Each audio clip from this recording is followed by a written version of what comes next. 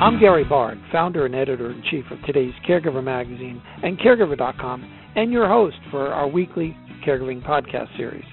In this podcast, we will introduce you to many of the leading caregiving thought leaders, authors, experts, and even caregivers with famous faces who have graced the covers of our magazine. It is my honor to be talking with Dr. Rakesh Jain today. Dr. Jain is the Psych Congress co-chair and a clinical professor in the Department of Psychiatry at Texas Tech Health Sciences Center's School of Medicine. Dr. Jain is currently involved in multiple research projects of extreme interest to family caregivers, as these projects study the effects of medication on short-term and long-term treatment of depression, anxiety, pain, and mood overlap disorders. Dr. Jain will be talking about an important challenge that faces family caregivers, Tardive Dyskinesia. After my conversation with Dr. Jain, I'll be talking with a married couple, Matt and Shelly, and their life dealing with Tardive Dyskinesia. Dr. Jain, I know what the dictionary tells me about the two words Tardive and dyskinesia. One, Tardive having symptoms that develop slowly or appear long after inception, and two, dyskinesia, difficulty or abnormality in performing voluntary muscular movements. Those are particularly benign descriptions. But when you put those two words together, they tend to create a profoundly troubling disorder for our loved ones. So I'm wondering if you can tell us about Tardive Dyskinesia.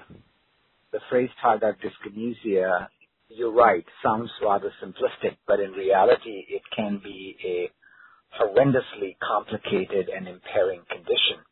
And it often appears after an individual has been exposed to a medication that blocks dopamine receptors in the brain. And after a period of time, in some individuals, this abnormal, involuntary condition appears that can affect multiple parts of their body and cause a lot of impairment that we call Tardive Dyskinesia. It is morally dejecting, physically impairing, and often in individuals truly impairing of their ability to function in life, either in a personal setting or in an occupational setting. What are the symptoms? How does it manifest itself? Sure. So in most people, it appears slowly, but then it can gather speed. Individuals can perhaps first notice a change in how they find themselves blink. They might find themselves blinking excessively. They might find that their tongue and their lips and their jaws and their muscles of facial expression can perhaps just have a life of their own and start moving about at times and places that it makes no sense. And sometimes anxiety or being self-aware can actually worsen it. TD is connected to dopamine blocking, or are there other ways that it comes about? That's primarily the form that it comes about. So there are a number of medications we use, both in psychiatry and outside of psychiatry, that are wonderful medications. They help human beings with their suffering, sometimes even save their lives. But if they do block the dopamine receptor, particularly the one that's called D2 receptor, then they do carry that risk. And the point to be made here is that risk gradually increases over time. That's why if someone is taking these medications, it's really important that they and their care provider, their prescriber, discuss the risk of Tardive Dyskinesia developing before they start on this medication. And they really ought to monitor for its development throughout the treatment course, because that's the wisest way, hopefully, to detect it as early as possible in order to minimize the damage caused by Tardive Dyskinesia. How do doctors recognize TD? How soon can they recognize TD? And what do they do to provide support to their patients and their patients' loved ones? Even before the process of detection begins, there should be a process of informed consent between the clinician and the patient and perhaps even the family support system. people should know that this could happen and that they can watch out for it. And if something does happen that appears to be early but still abnormal in terms of movement difficulties, they can alert their healthcare provider. There are instruments that are recommended, and one of them is called the AIMS, A-I-M-S, the AIMS, and that is very much a standard instrument that people in the mental health field should be using in order to assess for abnormal movements even before they occur. So you have a baseline level measured, and hopefully the score is 0, and then depending on the individual, we are recommended to do that instrument periodically. I do want to alert your listeners that this is a very valuable instrument and ought to be used more often than it currently is. But that itself is not enough. At every visit, the clinician, as well as the patient and their caregiver, should report any abnormalities should they detect it. Well, prevention, the first thing to remember is if these medications, if these dopamine receptor blocking medications are not necessary, then we should not use them.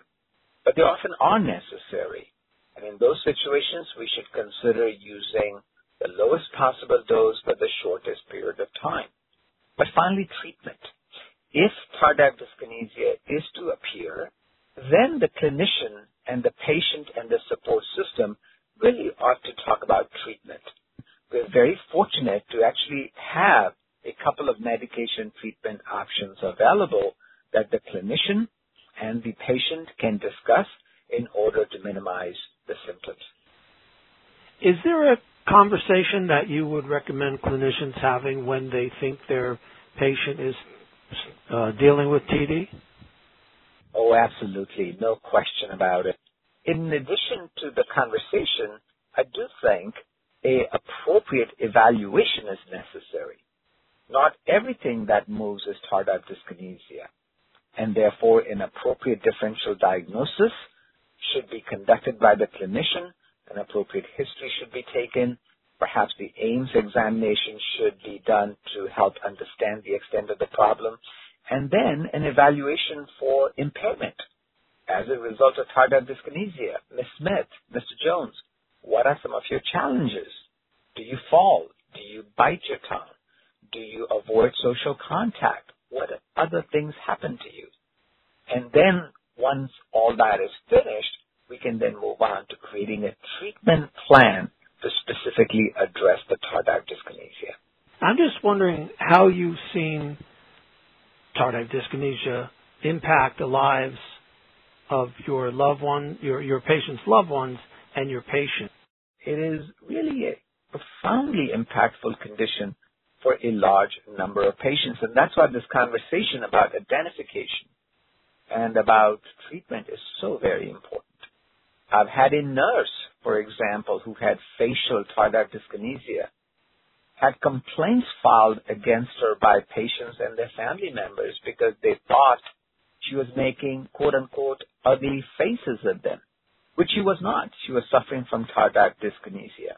What advice do you have for caregivers of TD? First, it's a team effort. So if you're a caregiver of someone who suffers from tardive dyskinesia, you are as important a member of this team as anybody else. Secondly, I would really recommend you get educated about tardive dyskinesia. Connect with the healthcare provider as soon as possible. I would not recommend you wait till the next appointment.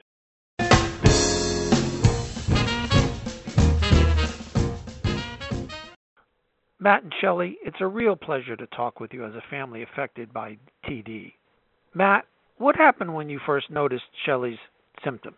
The previous medication had knocked her out. She was sleeping, I would say, 70% of the time.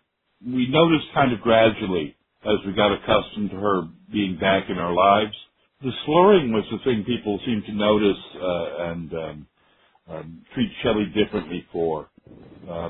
There were a lot of, I would say, cashiers of stores and restaurants was the worst. Although there were incidents with teachers and doctors where they assumed that she was drunk, and I really had to stand up and say that that is not the case. Shelly, what is living with TD like for you? When my speech is really bad, I don't even answer the phone. It sounds like someone who's kind of had too many, and so my voice can actually get so bad that I'm pretty inarticulate. You can't understand me at all. So my go-to thing to do is just to shut up completely. How have you been able to cope with your own condition and also be able to take care of your daughter? It is hard. In one particular time, we were at a parent-teacher meeting, and my symptoms were really bad. I was swinging my hands all over the place. My voice was very slurred. Now, Matt was there as well, and we explained to them that I had something called Tardive Dyskinesia, and these were the symptoms that were manifesting. And several of the teachers seemed to be satisfied with that explanation. There's one teacher in particular that didn't seem to be buying it. She seemed to think there was something else going on, and she kept shooting me very angry, judgmental looks, and because Tardive Dyskinesia is not very well known, and people just make assumptions on what they know and what their own experience of what they've seen that looks like before. And unfortunately, a lot of times it can be someone who looks not like they have put themselves in that way on purpose through drugs or alcohol, or, like I said, mentally deficient. And I got judged for something that was completely beyond my control, and therefore nothing I said on behalf of my daughter was taken seriously or without that judgment coloring their assumptions. Matt, how are you able to help when you run into a situation like that teacher? A lot of the times when we're dealing with people who we don't have to actually deal with, we just have to give them money and walk away. Like a cashier. I can get kind of snarky. And I use that to my advantage, to our advantage. But oftentimes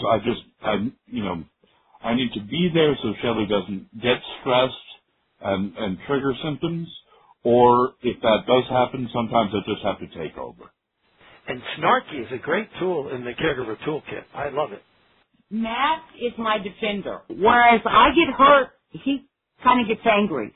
But a lot of times that's to my benefit, because he can be that person confrontational where because of the very symptoms that are giving them that assumption or judgment, I can't do that. I can't, because at this point it just makes them worse, and that doesn't help your situation in any way to your benefit. Well, it seems like you guys are operating as a team. How is Matt's role been helpful to you as you see the symptoms come on? Matt has been with me from the beginning, from when I first developed, so it's been over a decade now. We've got routines for this. Both him and my daughter have ways of non-verbally letting me know that I'm exhibiting symptoms. Like, for instance, my daughter will often catch my hand. That's what bothers her the most. She'll catch my hand and hold my hand. My husband will put his hands on my shoulders, so I'll quit walking. You know, after so many years together, we've developed a kind of mental telepathy on that. And so I'll just, step back and he'll take over. What do you see as the best way to deal with the TD when it shows up?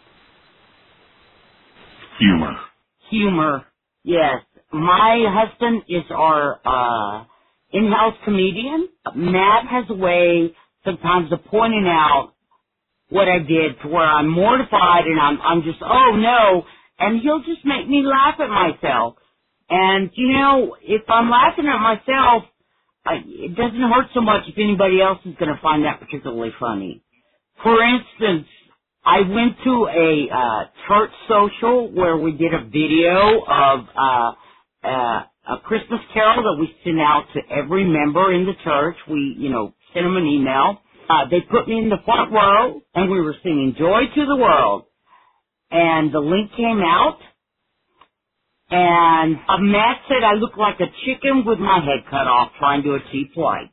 My hands were just flopping away, and I had no clue.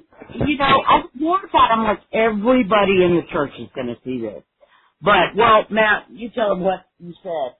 The first thing I said was, that is hysterical. I was just, honey, I love you, but that is the funniest thing. But he did make me laugh about it, yeah. Matt, I see what you do, and I see, how wonderful you are as a caregiver and a spouse and a father.